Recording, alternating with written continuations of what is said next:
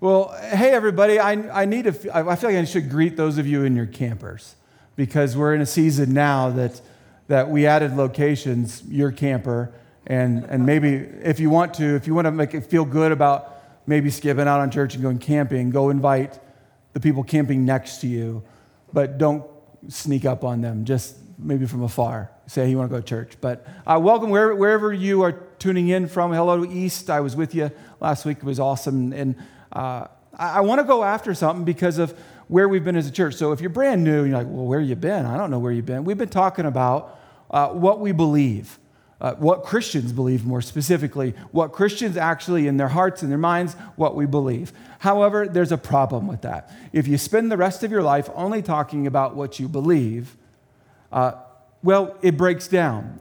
Eventually, there has to be a stage that you behave out what you believe. In other words, and the reason we're doing this series, some assembly is required. If you've ever put together a bookshelf, at first you look at a bookshelf, you're like, I'd like that bookshelf. Maybe you looked at it online, saw it in a store, whatever. You're like, I want to get that. Then you get it and realize the instructions are meant to make you have a fight with whoever helps you put it together. That's what they're designed for. And some of you are like, you use the instructions? See, there's the problem. So what I'm going to tell you is that I think a lot of us say we believe something, and we do. It's legit. I'm not calling you a liar. I'm not calling me a liar. But maybe you're like me in some way where you have said, I believe X, whatever it is. But then you had a day where your behavior did not indicate that you actually believe that. The situations you faced challenged you enough that what you said you believe about life, what you like about life, well, it's one of those days you might say, I regret that day, and that was not my best day. No.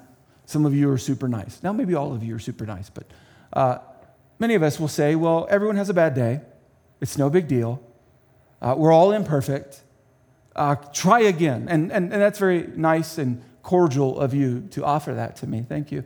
But I think there's a danger in always excusing our behavior. I think it's fine, like, yeah, sure, you messed up, but this does not apply in all areas of life. Let me give you some examples. Let's say that my son, he's about, well, technically, I guess he now is a senior. What if I went to my son the day after graduation, or maybe the day of, and said, hey, man, I'm sorry I missed your graduation. I'm imperfect.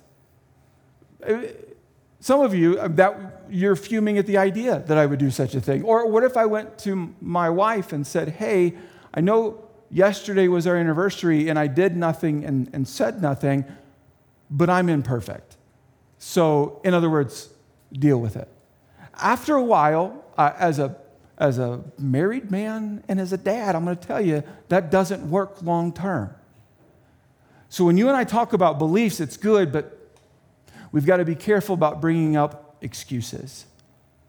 Excuses have a tendency to stick around far too long, where we say, this is why I did that, or this is why I didn't do that. And many of us right now are living, and let me look up. I'm not looking at anyone in particular. Many of us are living based on excuses, and we're not getting forward. So basically, to give you a visual, we've got the cabinet in the box, and we keep having reasons that we're not assembling it. We say we believe it's good. We think it's good. We even know how to use it, and we're excited about it. We might even tell someone, I got a great deal. Go buy this. Yet we're not assembling it, and we've got tons of excuses. There's a woman that I learned about in school, Florence Nightingale. The lady with the lamp is her bit of a nickname for her. I'll give you some stats or not stats, details. She felt called by God, listen, this is pretty cool, to reduce human suffering. Now, that's a pretty daunting thing to go about doing with your life. What are you doing today? I'm going to really put a dent in human suffering. Most of us would be like, good luck. But she was known as, especially during time of war, that she would, like with a lamp, night and day, nonstop, would go take care of people. Even after that, she helped establish the first scientifically based nursing school, according to the internet. Sorry if that's incorrect, but that's what the internet told me. Instrumental in training nurses and midwives. And she was asked one time, because she began to kind of rack up all of this, like, wow, you're incredible. You're doing so much. This is a big deal. Well, you and I'm talking about her. And she was asked, like, how? How are you connecting this idea that you want to, and you feel called by God to like affect human suffering? How? How are you doing this? And she gave an answer, and that's why I want you to see this. I attribute my success to this. I never gave or took an excuse. And as I'm reading about her, that struck me, because I love to give excuses about my own behavior. Now, I don't love to give excuses about your behavior. Do you find that fascinating? But my behavior, why I did or didn't do ... it's easy to excuse away to the point that you get frustrated with it. Let me show you something in the Bible that you probably resonate. I don't really understand myself. Amen. Why? For I want to do what is right, but I don't do it. In other words, I believe this. I believe this. But did you see my day? And it's frustrating. And he's saying that for I want to do what is right, but I don't do it. Instead, I do what I hate. So let's do a series. Let's spend 4 weeks talking about something very in particular. What gets in the way of a close relationship with God? Because what we established, and as a church talking about what we believe, in essence, we talked about how we think God is amazing and that we want a relationship with God. And many of us would say, oh, that's actually what I want. Just by your attendance or tuning in, you're indicating in some fashion that you're interested in God, in love with God, connected to God, desiring some sort of relationship with Him. But all of us would say, yeah, but there's times that does not show itself. What gets in the way? Well, I'm going to give you 4 different answers.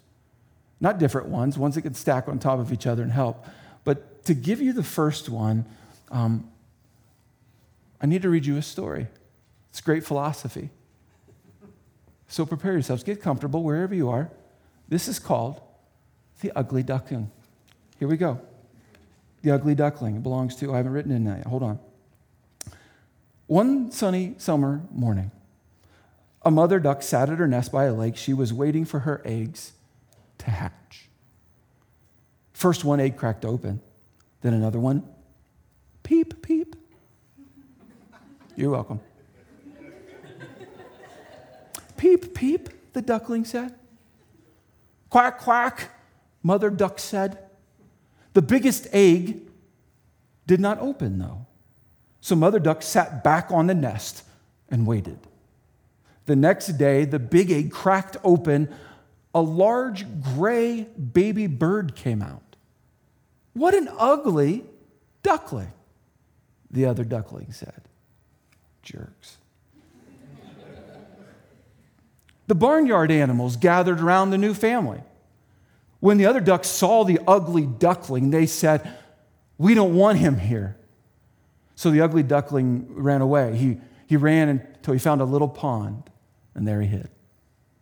These are sad. The next morning, the ugly duckling met 2 geese. "Come fly with us," they said. But he hid in the reeds. Then he heard dogs barking. Big hunting dogs splashed right by him. The little duckling stayed very still. When the dogs were gone, he ran into the forest. He saw a little house in the middle of the forest and went right inside. "Do you lay eggs?" asked the woman that was sitting in there. "Can you purr like me?" asked the cat. The duckling shook his head. "Good for nothing," said the hen. "Well, I see that I must leave," sighed the duckling, and he walked out. When the ugly duckling found a little pond to swim in, he stayed the whole summer. He grew feathers. He could even fly a little. One evening, he saw a flock of beautiful white birds fly past. "Wait for me," he cried. He flapped his wings and tried to join them, but the birds flew away. Well, now it was very cold. The winter snow came and the pond began to freeze. One morning, a farmer saw the little duckling stuck in the ice. He took the duckling home, set him near the stove to warm up. Before he could warm up, though, the farmer's children found him, and they chased him around and around, and he flew out the window to escape them. The warm days of spring then came around. The ugly duckling could fly now. He flew up over the trees. He flew over the fields. When he was tired, he rested in a stream. There he saw the beautiful white birds again. They were gliding toward him. When the swans saw the duckling, they greeted him kindly. "You have such bright white feathers. Join us." The ugly duckling looked into the stream. He saw his reflection. He had become a beautiful young swan. His feathers were white, his neck was long and graceful. The farmer's children came to the stream. They saw the swan with his new family. "Look," they cried, "he's the most beautiful swan of all." What a fun book to read to our kids, right? Here's the deal with this. Many of us right now, we feel like the ugly duckling part, right?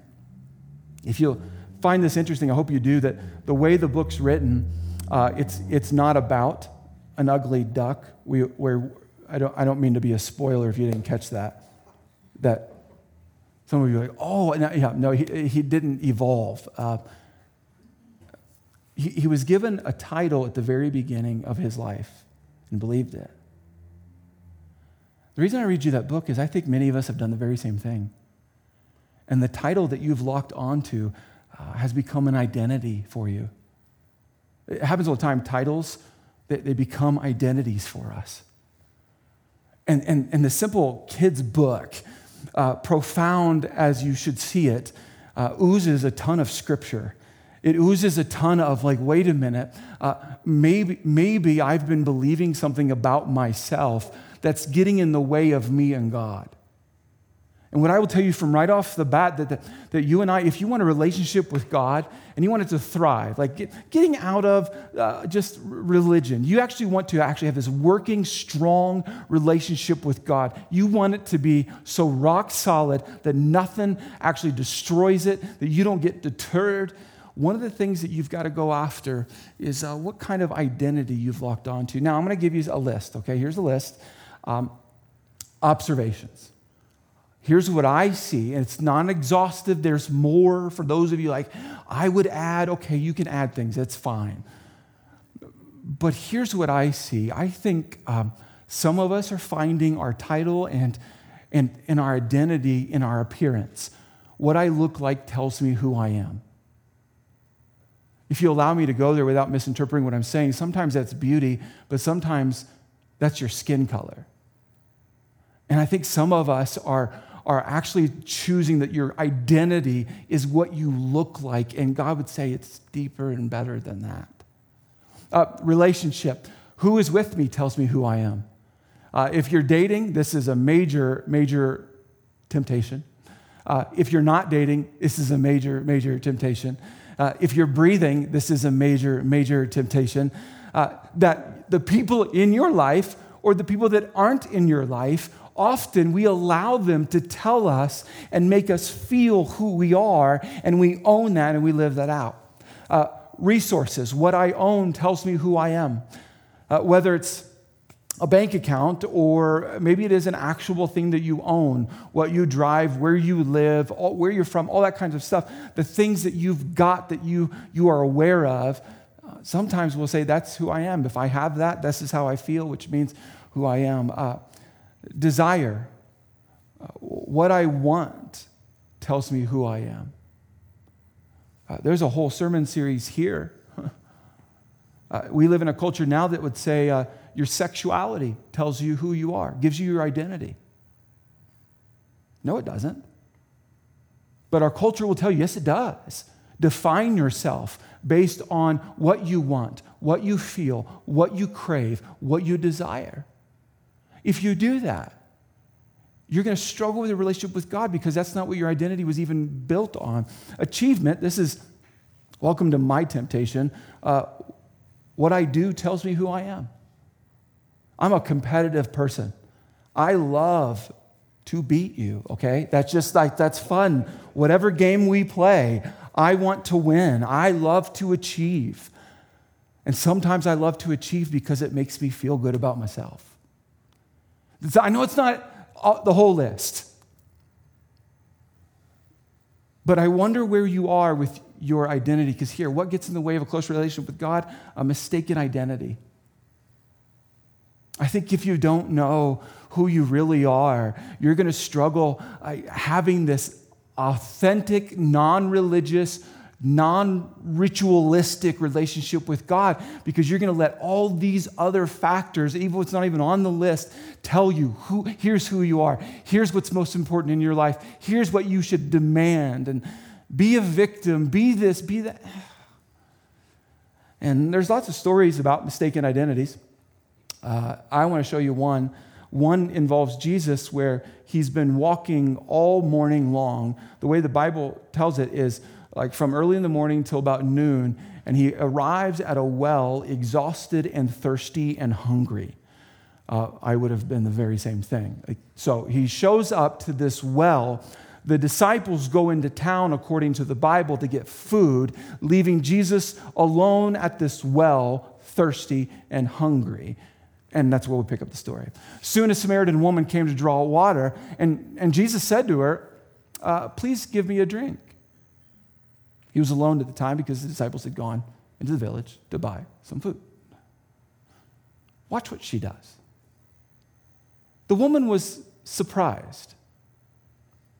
Now, why would she be surprised?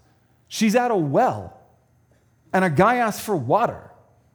I mean, if he had asked for a Big Mac, whole nother surprise issue. Right? They're at a well. It would be natural for anyone to walk up to you and say, do you have some water? Would you help me get some? What's down there? That's logical. Why would she be surprised? Well, here. I mean, she reveals it. The woman was surprised. For Jews, it's a term of identity. Refused to have anything to do with Samaritans. Again, identity. You notice what she's doing. It's what you and I do right now. It's what is messed up and jacked up in our culture right now. We are taking on titles, taking on positions, and we are now saying, why would you do this? You believe that, and you think that. Why would you treat me like a human being? I love how the Bible is so good. She said to Jesus, you are a Jew, and I am a Samaritan woman. Why are you asking me for a drink? We don't have time to go through all the culture, but you just need to know that Jews hated Samaritans. Culturally, they just hated them. Like, ugly hate. Like, there's historical documentation that says Jews were taught that if you saw a Samaritan woman giving birth on the side of the road, that you were not to help her because you would help bring another Samaritan into this world. They hated them, and they identified that way. I think you and I get stuck here, where whatever our culture teaches you and I about identity, we lock onto it, and then we take a stance. And we wonder why our relationship with God isn't thriving. What's cool about Jesus, I mean, she brings up identity. Like, she brings up, hey, so you're this, and I'm this. We can't really talk. And how Jesus answers. Jesus replied, if you only knew the gift God has for you. Wait. Jesus, she brought up with you identities. Did you miss the Jew and the Samaritan thing? He totally disregards it. He's good. He's Jesus. Jesus replied, if you only knew the gift God has for you and who you are speaking to, you would ask me, and I would give you living water. Living water. I mean, he did ask for water because he was physically thirsty, but then now he's going deeper and deeper on this. And look at verse 13. Jesus replied, anyone who drinks this water will soon become thirsty again, but those who drink the water I give will never be thirsty again. It becomes a fresh bubbling spring within them, giving them eternal life. You should find this fascinating, that a woman starts talking to Jesus using identity terms, and he goes, oh, you want to talk about identity? All right. And he brings up eternity. Here's a lesson. Take a note somehow. The subject of identity is connected to eternity. Let me help you. Let me remind you. The subject of identity is not connected to your sexuality. It's not connected to your gender. It's not connected to how much you make, what you own, who likes you, who's in your life, who's not, what you've achieved. Jesus says, you want to talk identity? Cool. Let's talk eternity. Because that is how you begin to understand who you are.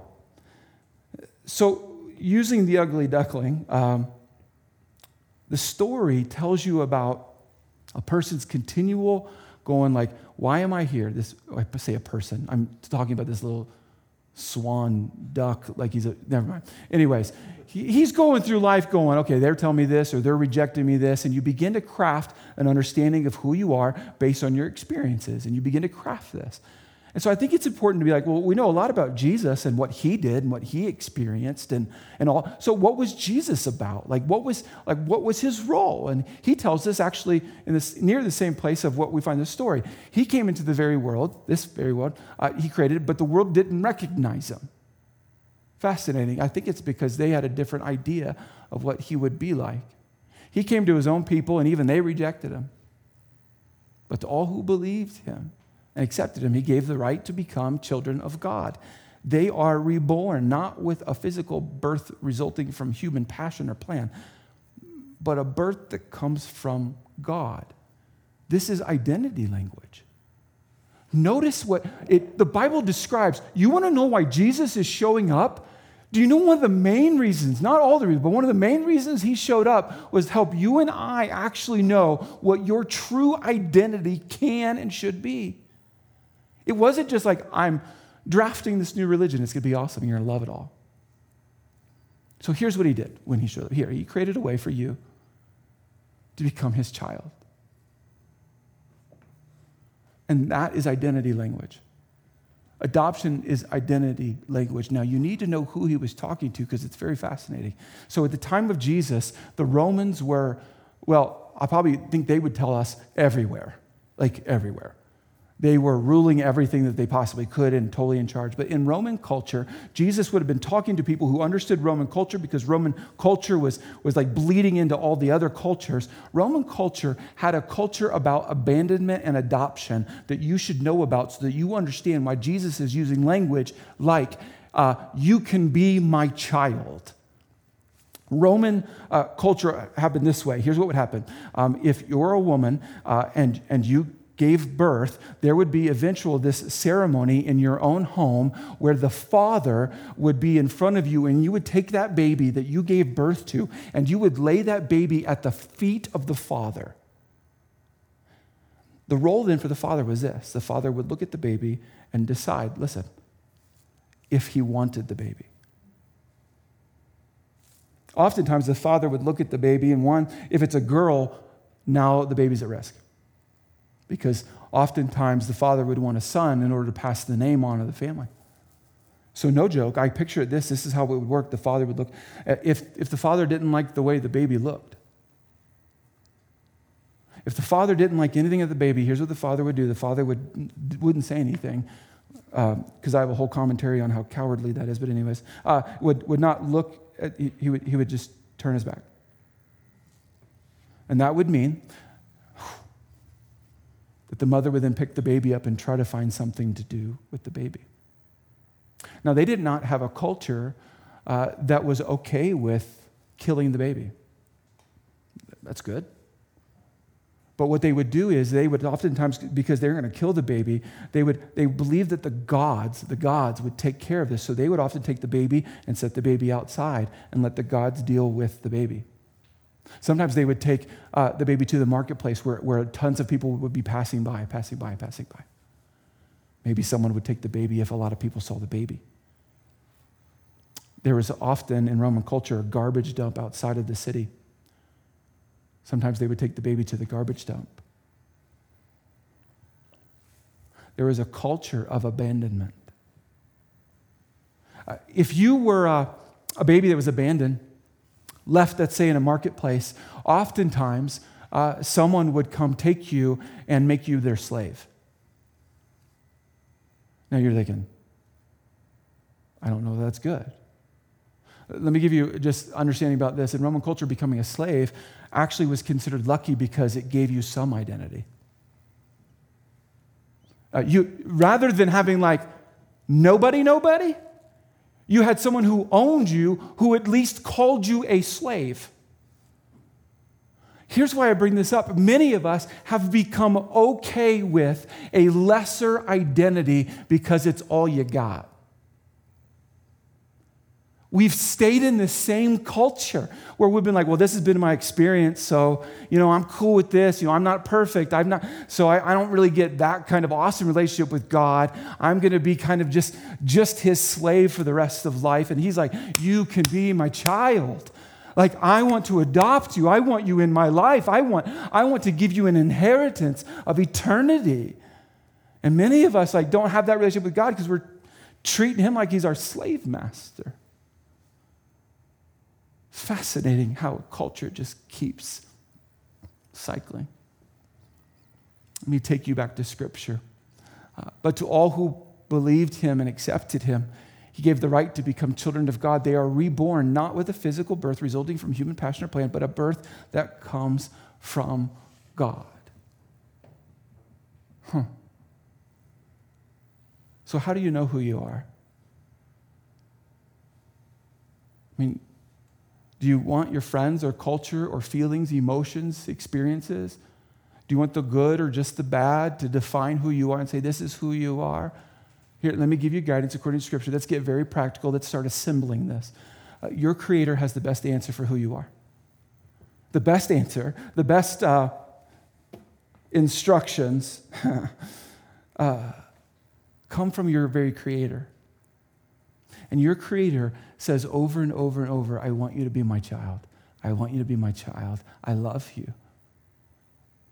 The Bible tells us that God sent his one and only Son to come for us, to save us. And so if you have a wrestling with your own identity and you're like, it feels like this or that, let your Creator begin to speak it to you. Let's go more Scripture. But the time is coming, indeed, it's here now, when true worshipers will worship the Father in spirit and in truth. See, the woman brings up, talking to Jesus, I got lots of questions, she did too, and began to talk and like, okay, let's talk about worship. And so she brings up worship. So why do you worship this way? Because I worship this way. And what's the big deal? And he begins to say, all right, let's talk worship. And he says, you want to actually walk this out? Worship the Father in spirit and truth. The Father is looking for those who will worship him that way. The Bible just told you what God is looking for. It's not difficult. The Bible, it just said, you want to know what God wants? Okay. The Father is looking for those who will worship him that way. For God is spirit, so those who worship him must worship in spirit and in truth. And if you're like, how do I worship him in spirit? Do I flow my arms a bunch? I think it's a logical question. So here, worship in spirit and truth. It's basic, but good. Approach God out of relationship, out of your spirit. Don't always go to him thinking it's a ritual. See, at the time, even still today, people would only approach God through the system, the structure. So it's like, I do this. I stand up, I sit down, I kneel, I twist, I turn, I do whatever. And he's like, no, bring you for real. Don't just go through the motions. If you want to have a closer relationship with God, you've got to approach him with spirit and truth and learn what God says, not what you feel, not just about what you feel. Basic ways to approach God with who you really are with genuine authenticity, but also going, God, what's your truth, not what's mine? What's your truth? And you'll find yourself growing in this relationship with God. And as you grow in this relationship with God, your identity will get solidified. So there's a story, a sports story. I apologize. I always preemptively say it's going to be a sports story. Just don't worry about it. In 2016, there's a World Series. For those of you who don't follow sports, the World Series is like the ultimate series for professional baseball. If you don't know what professional baseball is, you're going to have to Google that. But this is the ultimate. And in 2016, the Chicago Cubs were in the World Series. Now, that's a big deal. It had been, I believe, 108 years since they had won the World Series. So they got to this game, and they were up 6-3. And when you're winning in baseball 6-3, that's good. So they bring in their relief pitcher, and the relief pitcher is basically said, you got 2 outs, get 2 outs, we're champions, this is awesome. And he's like an incredible relief pitcher. The relief pitcher comes in and gives up 3 runs. If you aren't good at math, we've gone from 6-3 to 6-6. Also, if you don't know about the Chicago Cubs, there was something considered to be the curse. When you go 108 years without something, you begin to wonder, I think God's cursed me, right? So they get to be rattled, and in fact, they begin to actually lose heart. The fans, you can even feel it. You should go back and watch highlights of this. They begin to be like, wait a minute, we're the Chicago Cubs, the cursed team, the losers. It's happening. It's 6-6, we're going to lose. Well, then rain starts happening. You can't really play baseball in rain, you're not supposed to. So they start a rain delay. They bring out the tarp, cover up the field. All the teams go into the dugouts with the coaches, and they sit and wait the rain out. But what do you do when you're waiting? You often begin to believe lies about yourself. The way this goes is the team began to lose its steam, the Cubs, and going, we're going to lose this. We're losers. We're going to lose this. Then a guy named Jason Hayward does a speech. And here's his speech. Remember who you are. And he began to tell him, you are in the playoffs. We have won enough games to get ourselves here. We are really good. We are professional baseball players.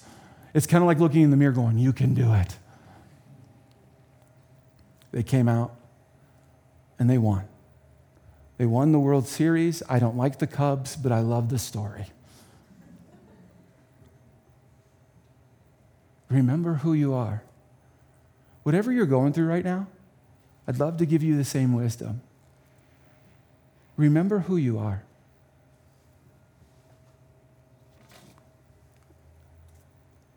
And don't always believe the titles that people give you. If you need help with this, I wanted to land here. This is the Message translation of Romans 9:25. I'll call nobodies and make them somebodies. I'll call the unloved and make them be loved. In the place where they yelled out, you're nobody, they're calling you God's living children. So let me give you like nuts and bolts, final instructions how to complete this bookshelf. You need to go to your home, your camper, your wherever, and you need to remind yourself somehow who you are according to your Creator. And the Bible oozes these promises and these definitions of you. So write them on your mirrors, get them tattooed if you're okay with tattoos. Learn a memory verse. Go to your friends and say, hey, I need you to text me every day for the next month and remind me who my Creator says I am, because I struggle remembering. It's your job to complete this assembly. It's not to earn the favor of God, but to remind yourself of how you actually have the favor of God. He loves you. He wants you to be His child, and it is your job to remind yourself of that over and over and over again. Otherwise, someone is going to get your book and screw your life up. Don't let that happen. Let me pray for us. Heavenly Father, we love you. What a privilege to have truth in your Bible telling us about ourselves, because it's easy to forget. God, would you remind each one of us as we want to grow closer to you and live in a relationship with you, God, would you remind us all week, all month, all year, for the rest of our lives, how much you love us, and help us to be diligent in pursuing that truth. We love you, God. We pray this in the name of Jesus. Amen.